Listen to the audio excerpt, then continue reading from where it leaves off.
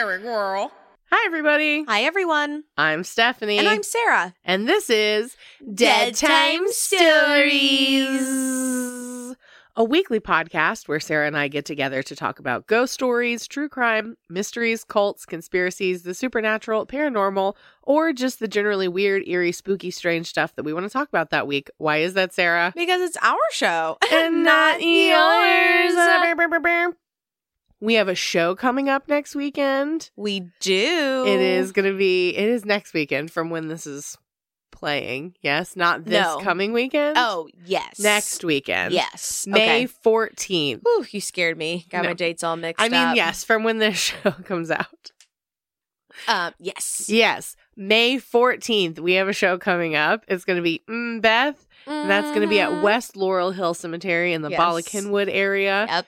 And there are two shows at 6:45. 6:30. 6:30. Yes. And 8 o'clock. Yes. 6:30 and 8 o'clock. Yes. Because then that gives us, ideally, like a half hour in between the shows to rest. Theoretically. Ideally. Let's go. Absolutely. But you should come see it.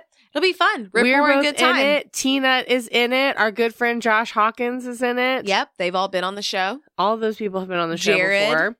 Jared was on the show a long time ago, but he's in it. Fully legal now. And then people who have never been on the podcast but are still delightful are also in it. Yeah. It's a great cast. Great people. It's a lot of fun. So you should come see it. Of course, it's directed by Mary Angela. Duh. And yeah, it's going to be a good time. That's what we have going on. I do have one thing. What's that? So you might remember our friend who was on the podcast, but Ed, who has his show October Pod, which is usually, as you know, only on YouTube. Yes. Right? Well, now he is no longer only on YouTube. Oh, dang. Whoa. He's got a full-fledged podcast that's coming out soon. So I have a promo for him if we want to have our listeners take a listen right now. Do it. Go check out Ed and his brand new podcast because it's no longer only on YouTube. Take a listen. I'm Edward October. There's only one way to serve a fine bourbon, poured neat and slowly savored. The retro horror stories served by October Pod are just as refined as an aged bourbon, but now there are two ways to enjoy them. Subscribe to October Pod Home Video on YouTube. There we debut our latest true, true-ish, and/or classic tales of horror and the paranormal on the first and third Tuesday of each month. And now you can pour yourself a double serving of October Pod. Find October Pod After Midnight, that's October Pod AM for short, on your favorite podcast app. There, on the second and fourth Tuesday of the month, we serve up tall glasses of our most horrifying spirits, specially curated for you to savor. Each episode of October Pod AM lasts about an hour, just long enough to sip a good scotch by the fire. Now there are two ways to enjoy retro horror thrills of impeccable taste. Find all our links at octoberpodvhs.com. Octoberpod, retro horror for bold individualists.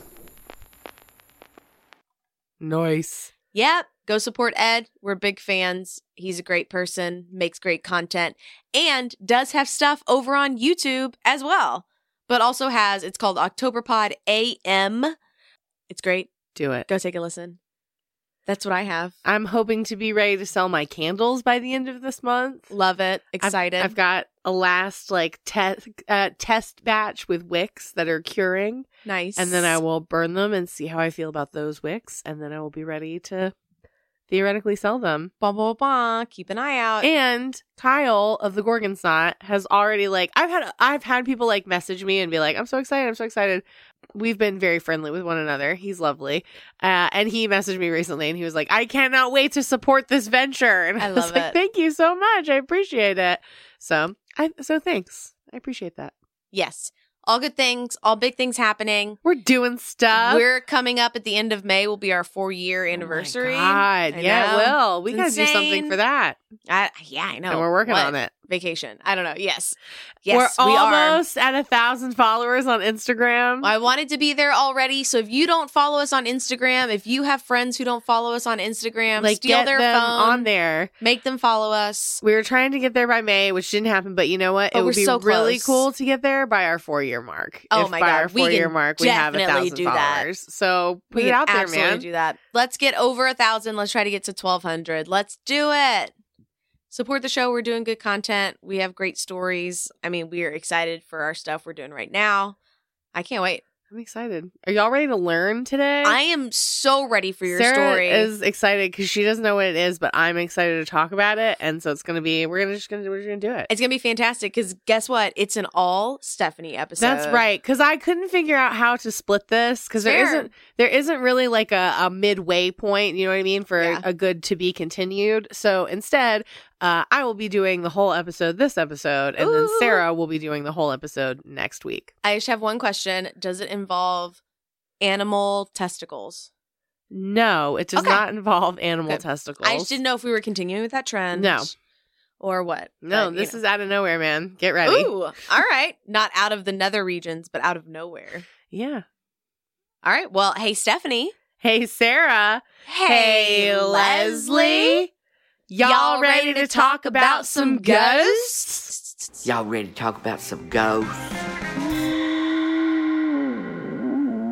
So I'm not talking about What ghosts, and I'm is not talking about it? true crime. This is one of those, I was like, this is a subject I really was never interested in, and then watched one of those documentaries that makes you interested. What is it? What is it? What is it? What is So it? first I'm going to ask you 2 questions. Sarah, what do you know about breast implants? Sarah made a great face. I know that it's a type of procedure that women can have done for X number of reasons, Sure. and there are different types, including the kind that's like a bubble that's filled with jelly that can pop, and then something that's like a harder silicone. I also know that they can like move. I know that they can pop. I know that they can like get infected. I know that you shouldn't go to Mexico to get them for cheaper because that's going to end up poorly. Yeah, why? What are you talking about? What do you know about, and you've listed some various things, what do you know about breast implant illness? Illness like toxic shock syndrome? Yes. So not like toxic shock syndrome, but in that it is an illness. like your body rejects. specifically comes from this. So Are you going to show me some nasty titties? So I told you I Do not debated show me showing you nasty titties. pictures, but no, I will not be showing you pictures. But we're not going to body shame. Some nasty titties? We're going to learn a little bit about the history of breast implants. And I had never heard of breast implant illness until I watched this documentary called Explant. And Explant follows Michelle Visage in her mission to get her breast implants removed. Wow, good for her. Now, I knew, because, we're Drag Race people, I knew that Michelle Visage had her breast implants taken out and that she had some sort of issue with them, but I really did not know a lot of the details around it. Mm-hmm. But I also knew it was a big deal because she's made a big deal about her titties for years and years and years, right? Like, her boobs have been a big part of her It's part of her- personality, her right? trademark, And yeah. her trademark, right? Her brand. And one of the things in the documentary was her daughter talking about how she was concerned that it would have a negative effect on her mother's career because her breasts have been a part of the brand that she has built. Now, I was like, I've never heard of breast implant illness. Don't know what that is. But there are a growing number of women online that have come together to share the various issues that they have had since having breast implants, and many of those issues having gone away after removing their breast implants. Oh, wow. Now, Interesting. now when you look up breast implant illness, there isn't even like a Wikipedia for it. There isn't like a WebMD thing, and a lot of doctors don't even recognize it as a real thing. Some doctors would say it's psychosomatic, that the women convince themselves that they have these issues and that's what causes the issues. But the number of women that are speaking out about their issues with breast implant illness has grown a lot in recent years. Yeah. So Michelle Visage had her breast implants removed in 2018. Okay. And we're going to talk a little bit about the history of breast implants, where they came from, what they've been made of, and different changes in the industry over the past few decades since they were invented. Okay. Okay? So, to talk a little bit about Michelle Visage specifically, she had her first set of breast implants put in 1989. She had a new set put in 1999, and her most recent pair that she had put in were in 2016, and then Okay. she had them removed in February of 2018. So, third time was not the charm. Third time was not a charm, but she said she had these issues. She just never associated them with the breast implants until Got you. finding other women that were speaking out about their issues with Okay. them. So some of the symptoms of breast implant illness, they're all immune related. They cause a lot of autoimmune deficiencies, but immune issues like brain fog, chronic migraines, chronic illness, chronic fatigue, depression, hair loss, sleep issues, and heart palpitations. Huh. There was a Facebook group for women with the term breast implant illness that started to show up around like 2016, 2017 and started to really gain some traction. And colloquially, they call the removal of them explant surgery. Yeah. So instead of getting Makes sense. implants, I'm getting explant. Of course. Got it. The No FDA questions. and much of the American medical industry do not recognize breast implant illness as a real disease. Huh. And it's often dismissed as psychosomatic. But there have been issues with breast implants since day one. I believe it. It's a foreign object in your body. Do you know where breast implants were really like invented and streamlined? Where?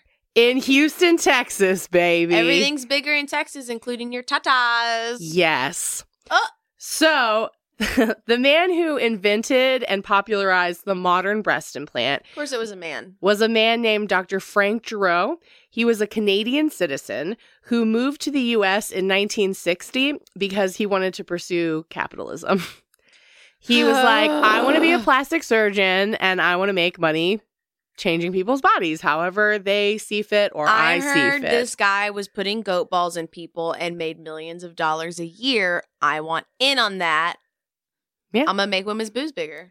So from 1960 to 1962, Frank Giroux did his residency at Baylor College of Medicine under Dr. Thomas Cronin.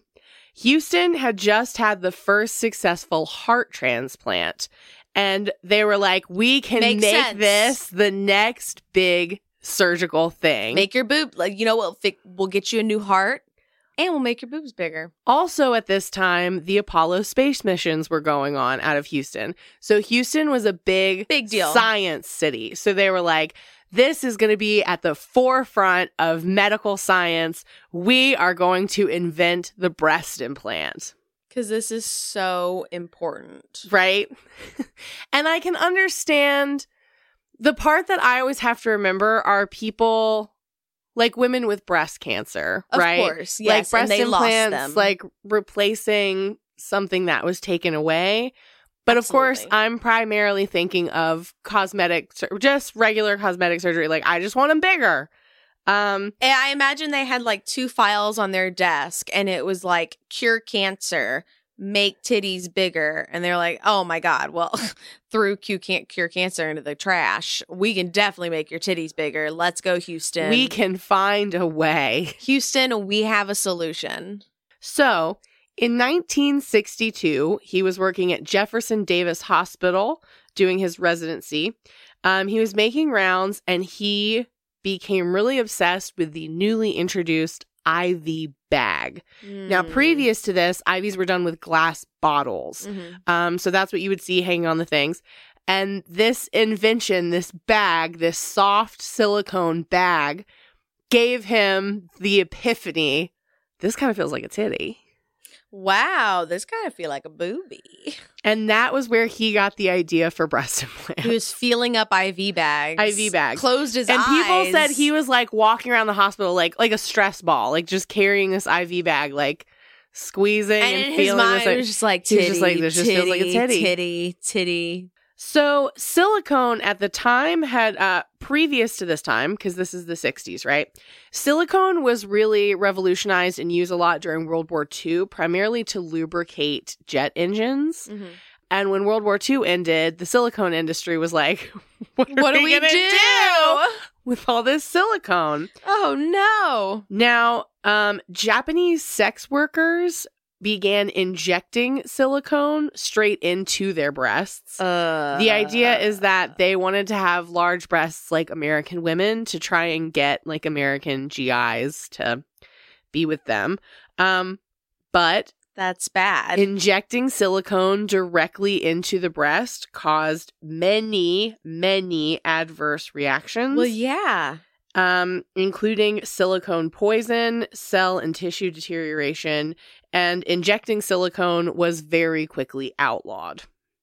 Breast implants had been attempted in the past with things I'd say you'd be shocked, but poor women and the things that were done to their body. Oh, no. People tried to use things like wood chips, glass beads, What? and yarn In the boobie? inside the breast previously. How? Just Um, cut it open and stuff a ball of yarn in there? So what was next? A that's sock? gonna come back around. The yarn. You would be shocked. I was shocked. We're not done. That makes me physically ill. The first implant was made by Dow Corning. And Dow Corning was the biggest silicone producer in the United States. The first breast implant that they made was put into a dog. I just can't imagine. This dog have one titty or two? Did they give it two titties? Because I then it don't would have been know. off balance if it only had one titty. I don't know. But they put it in the dog. The dog survived. And they were like, Dope, put we it can in do humans. this. We can do this to human women. Got him. In 1962, a woman named, so the same year, that's how little time was between like the prototype and it being put inside a person. So they had a waiting list. And so as soon as the dog survived, they were like, open the doors. And it just floodgated in like Black Friday morning. In 1962, Timmy Jean Lindsay, who was 29 at the time, became the first woman to receive breast implants. Did she die? She is still alive. She is 90 years old. Okay. Are her titties still with us? Yes. So she said that she had gotten tattoos on her chest and she was looking to get those removed because she did not want them anymore. And Dr. Giroux suggested his new breast implant.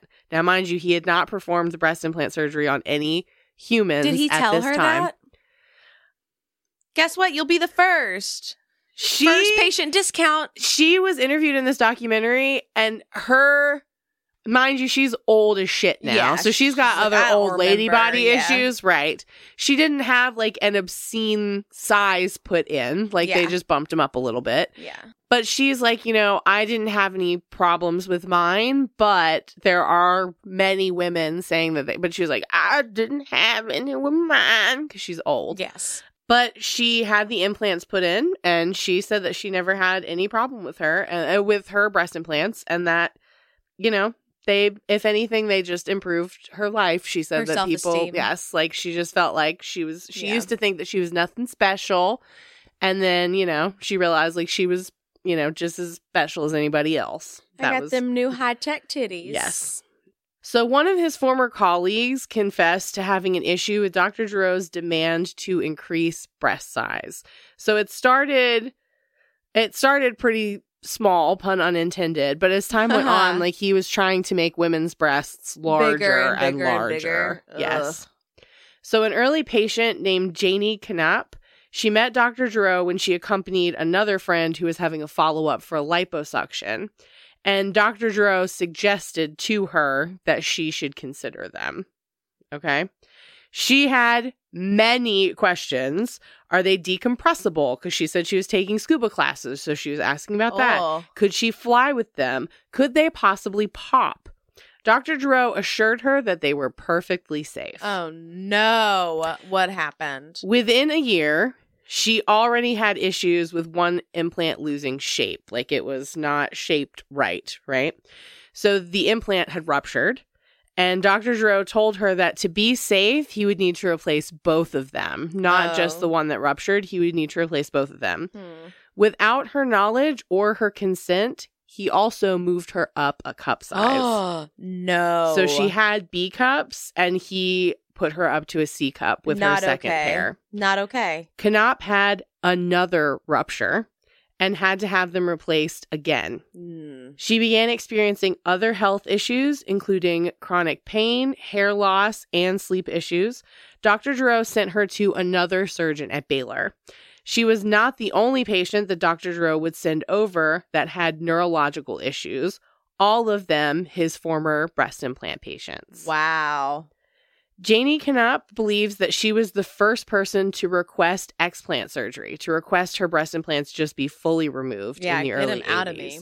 She requested that they be removed and returned to her so that she could learn if they were ruptured and possibly sue the manufacturer for faulty boobies, for faulty products, right? It's the new season of Faulty Towers. Faulty boobies. She said that the surgeon did not return her breast implants to her, and also that he was like kind of cruel with her in her post-op. Like he had taken they had taken the breast implants out, right? So and they hadn't done any reconstructive surgery, and that basically he was like, "Yeah, you like your new body?" Like, yeah. Wow. She contacted many attorneys, all of whom refused to take her case or acknowledge the validity of her claim. What? Why? Because this was in the early 80s and no one had ever heard of issues with breast implants because doctors continued to tell people that they were perfectly safe. Okay? Ugh.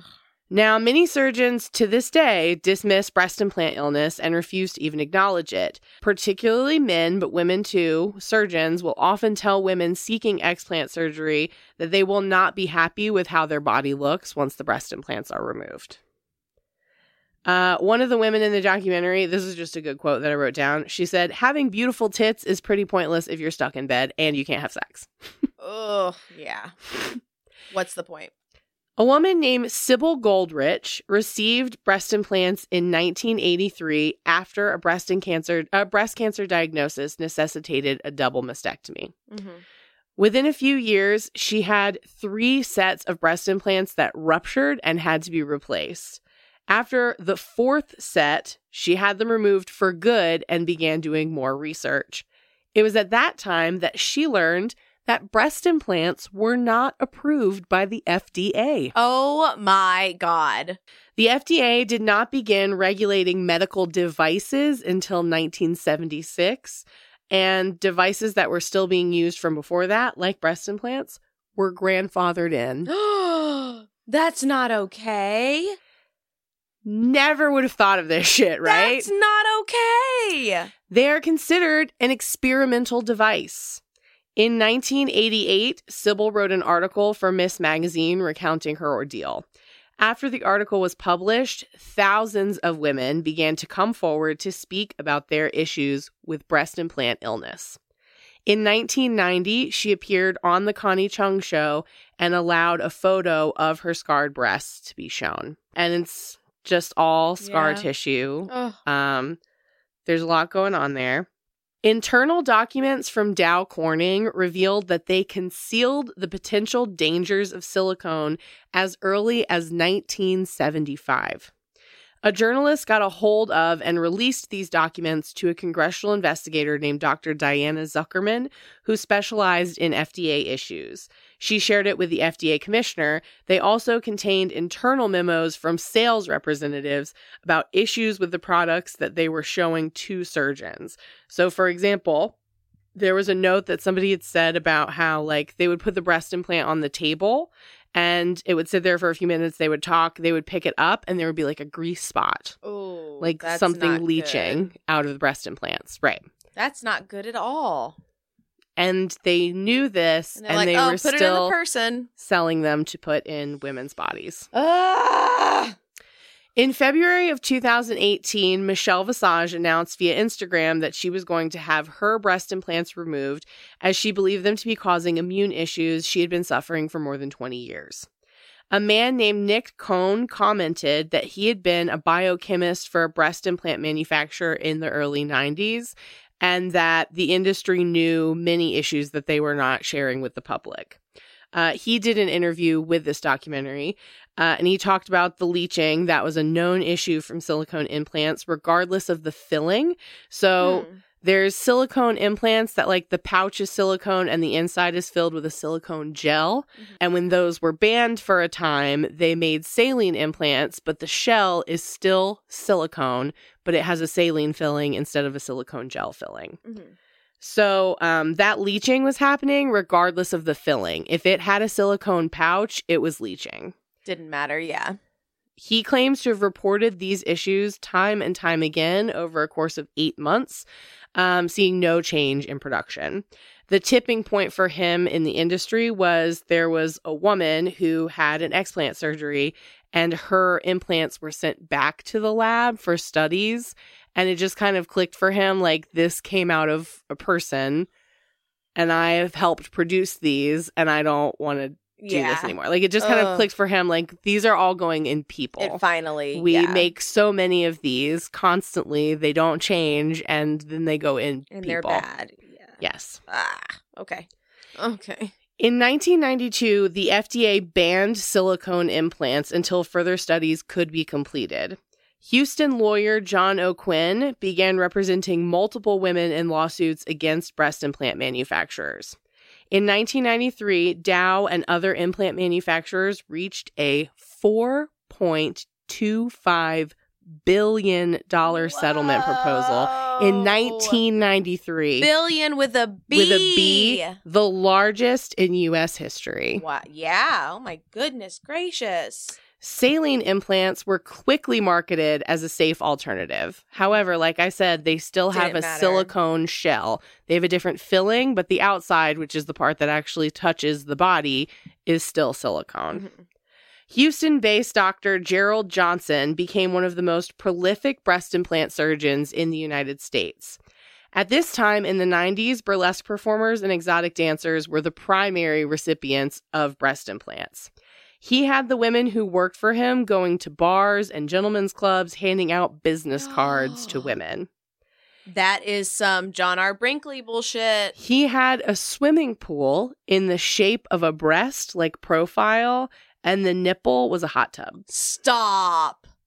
That's excessive. Right. In 1994, he performed Anna Nicole Smith's breast augmentation. Oh, rest in peace. Yes. She was discovered working at a place called Rick's Cabaret in Houston, which was so large that it was a publicly traded company, and that really popularized that large breast exotic dancer look. Because it's Texas. Everything's and that bigger. was Texas, right? Everything's bigger in Texas. So after Anna Nicole was discovered at Rick's Cabaret, and that became like a really big deal, breast implants grew in popularity. The average breast implant size increased from 250 cc's to 375 cc's. Wow. So from like a BC cup to like a jump. D double D. Yeah. The largest available on the market were 4,000 cc's in France, which is about the equivalent of 1 gallon. On your two of those on your chest? But sizes that large void the manufacturer warranty. There's a manufacturer warranty on your boobie. Oh my word. Is it by like years or is it by miles? What do you mean? You know how the car you get has 20,000 miles on these titties. Yes. Women in the U.S. with the largest augmentation breasts actually come from the polypropylene string implant invented by Dr. Johnson. So remember I said don't forget the yarn because it's going to come back around? No. So when you see women with the breasts that are like, you know, Avery's. Like ridiculous. Like Avery is a drag queen with a breastplate. Yes. Those inhumanly large, like down to the waist breasts. Inhumanly large. Yes. Those are not going to be from silicone. Those are from string implants, which I had never heard of before. So they were created by Dr. Johnson in the 90s, and they were approved by the FDA as an experimental device and allowed to be implanted with the patient's written consent. Oh my gosh. So the way the string implant works, so it looks like, if you've ever seen, I'm sure you've seen these because they come in a lot of bras. When bras have that, we used to call them the chicken fillet. Yes. That little Yes. plastic pocket that looks like that, Yep. right? And it's kind of thin. It looks like one of those with a bunch of white string shoved inside of it. That is literally exactly what it looks like, okay? And the way that they do these is, instead of traditionally the surgery that I've known for a breast implant is they cut around the nipple and then I guess kind of just shove it in there Yeah. and then sew the nipple back on. Yep. These implants, they cut the seam under the breast, and that is placed behind the breast tissue and sewn in place. And here's how they work. I hate it. So the string causes patients' breasts to fill with fluid. So it's the fluid in their breast that is making their breast grow. And patients had to be taught how to use a syringe to remove fluid from time to time to keep the breast from growing indefinitely. Stop. The thought at the time was like, they'll just stop growing eventually, but like you have to, depending on how large you want to keep them, you'll have to keep draining them to keep them at that size. Or you can just let them go and see how big they get. That's disgusting. The thought was that like eventually they'll have to stop growing, right?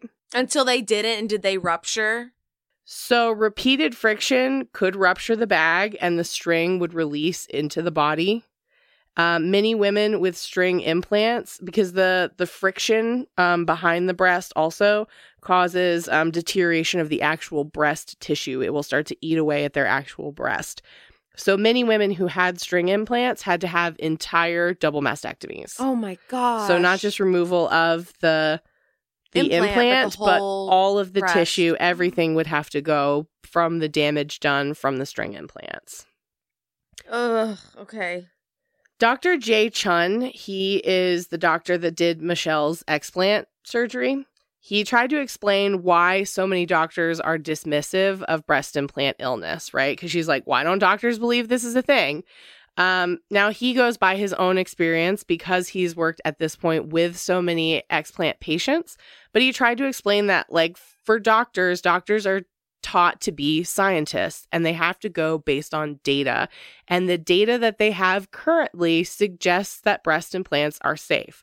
So for that reason, they want to stick with that data and say, like, well, there's no clinical study that shows this is a thing, right? Yeah. Opinions are all supposed to be formed from data and clinical studies, but the two major clinical studies of breast implants were both published in 1996, showing no correlation between breast implants and autoimmune disorders. Both of those clinical studies were paid for by Dow Corning and other silicone manufacturers. Other issues with these studies is that they didn't follow a large enough group of women, and many feel that the studies did not investigate the right issues, right? Like primarily the autoimmune issues. Yep. However, these studies and a few more were enough to convince the FDA to reverse their decision on silicone implants in 2006. So about 10 years later. Silicone became back on the market legal again. Yeah. By 2008, breast augmentation became the most popular cosmetic surgery in the United States. Wow. When Dr. Chun performs his explant surgery, he removes not only the breast implant, but the scar tissue sac that encapsulates the implant, which I didn't know was a thing, but it makes sense. Yeah. So basically, when the breast implant has been in there and the person has fully healed, the body grows a pocket, an envelope, a capsule of scar tissue around the breast implant. And he says, now he's one of only a handful that will also remove the scar tissue. He says because leaving the scar tissue itself can cause more issues. But if they're removing it and there's been a rupture, or if there hasn't been a rupture, that scar tissue sac is going to encapsulate it and they can pull it out whole without risking rupturing it while it's still inside. Makes sense. Just so you know, neither of Michelle's had ruptured at that point, but that pair was only 2 years old. But it was very interesting to see that part. In 2016, the term breast implant illness began to show up on social media, with support groups being filled by hundreds of thousands of women. Wow. In 2018, a report on almost 100,000 women with implants said that women with implants are 8 times more likely to develop autoimmune issues and can also develop a rare cancer of the autoimmune system. Wow. This was the largest comprehensive study of women with breast implants. In 2019, the FDA held new hearings around the safety of breast implants. 3 months after her explant surgery, Michelle Visage's lab tests were still showing traces of silicone in her hair, urine, and skin. Wow. It's Full like her body just super absorbed it. Full recovery can take anywhere from 2 to 10 years after implant removal. Wow. Breast augmentation continues to be the #1 cosmetic surgery in the world. In 2019, 1,795,551 women got breast implants, while 229,680 had them explanted. Wow. That same year, the breast implant industry was estimated to be valued at $2.76 billion. There's an ongoing class action lawsuit against Allergan after the FDA announced in 2019, they are a producer of breast implants, that their textured implants had a higher risk of breast implant-related cancer. Ugh. Have you ever heard of a black box warning for medication? Yes. I heard of it when I was studying about Michelle Carter because I didn't know that a lot of SSRIs are actually black boxed. And that is shocking to me because I've been on them in the past and never got told that by a doctor. Of course not. In the United States, a boxed warning, sometimes referred to as a black box warning colloquially, is a type of warning that appears on the package insert for certain prescription drugs, so called because the U.S. FDA specifies that it is formatted with a box or a border around the text.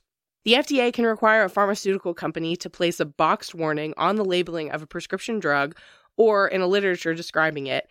It is the strongest warning that the FDA requires and signifies that medical studies indicate that this drug carries a significant risk of serious or even life-threatening adverse effects. Ugh. Now, when a medication is given a black box warning, the patient doesn't see that. The doctor sees that. That is some bullshit. So the doctor is who is responsible for sharing that information with the patient. So the question becomes, if there was a black box warning on breast implants, would plastic surgeons share that information because that could lose them money and deter a client? The answer is no. But as a person now, I've never had breast implants, but like I said, I had SSRIs for many years. And they didn't tell you. That was not a thing my doctors ever talked to me about. And that was on antidepressants. In October of 2021, the FDA began requiring saline-filled and silicone gel-filled silicone pouch implants come with a black box warning. Other medications requiring a black box warning include antidepressants with increased suicidal risk, Depo-Provera, which is an injective contraception, atypical antipsychotics for patients with dementia, and many other medications. Specifically, the FDA wants consumers to know the following about breast implants. Breast implants don't last a lifetime. Complications can occur with breast implants, and the risks increase over time. Breast implants may be associated with a type of cancer and other symptoms. A type of cancer that is exclusive to people who have had breast implants. I mean, after hearing that, it's like, why would anyone get them? But that's the thing, is that all of these women will tell you that their doctors told them totally they were perfectly safe. That there were no risks associated with breast cancer. And you heard, like, 2021 is when the FDA put a black label warning on it. That's a few months ago. Yeah. Right. So this information is, while to a lot of the women who had the breast implants and have found other women who had these experiences, so many of them are like, why didn't I ever hear about this before?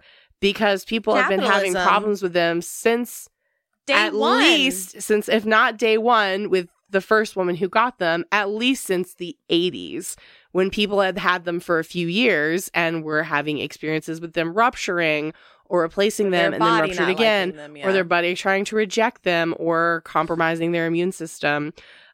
None of those were things I knew about. Now,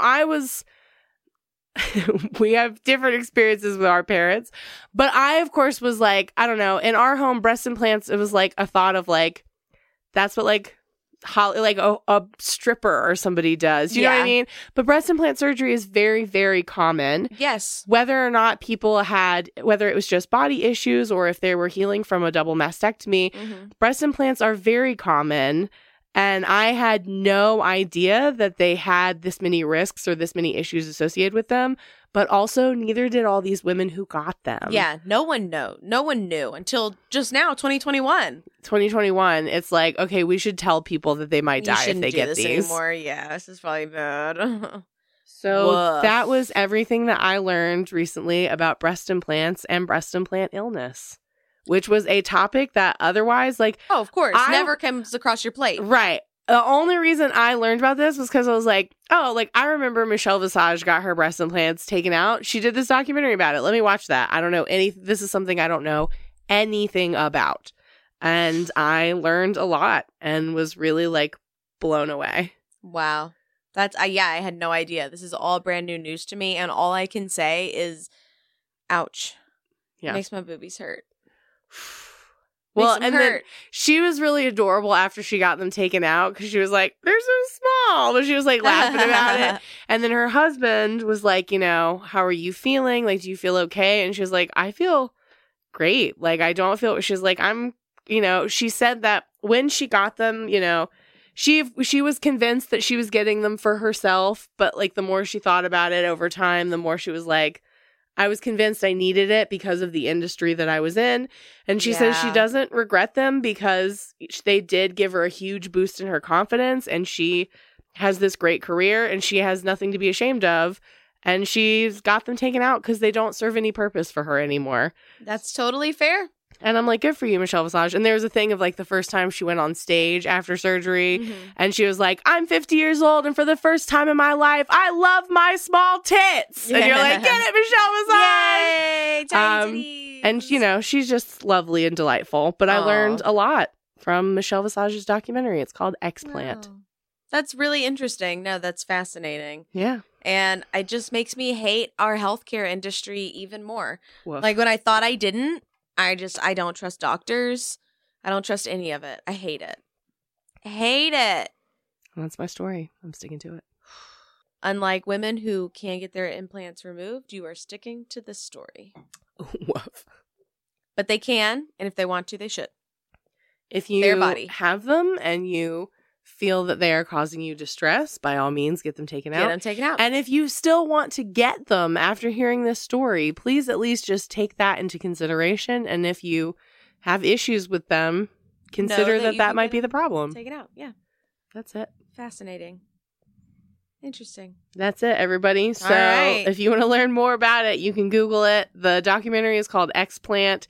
It's on Paramount Plus. All right. But it follows Michelle Visage and her journey to learn more about breast implant illness and to get her explant surgery. Wow.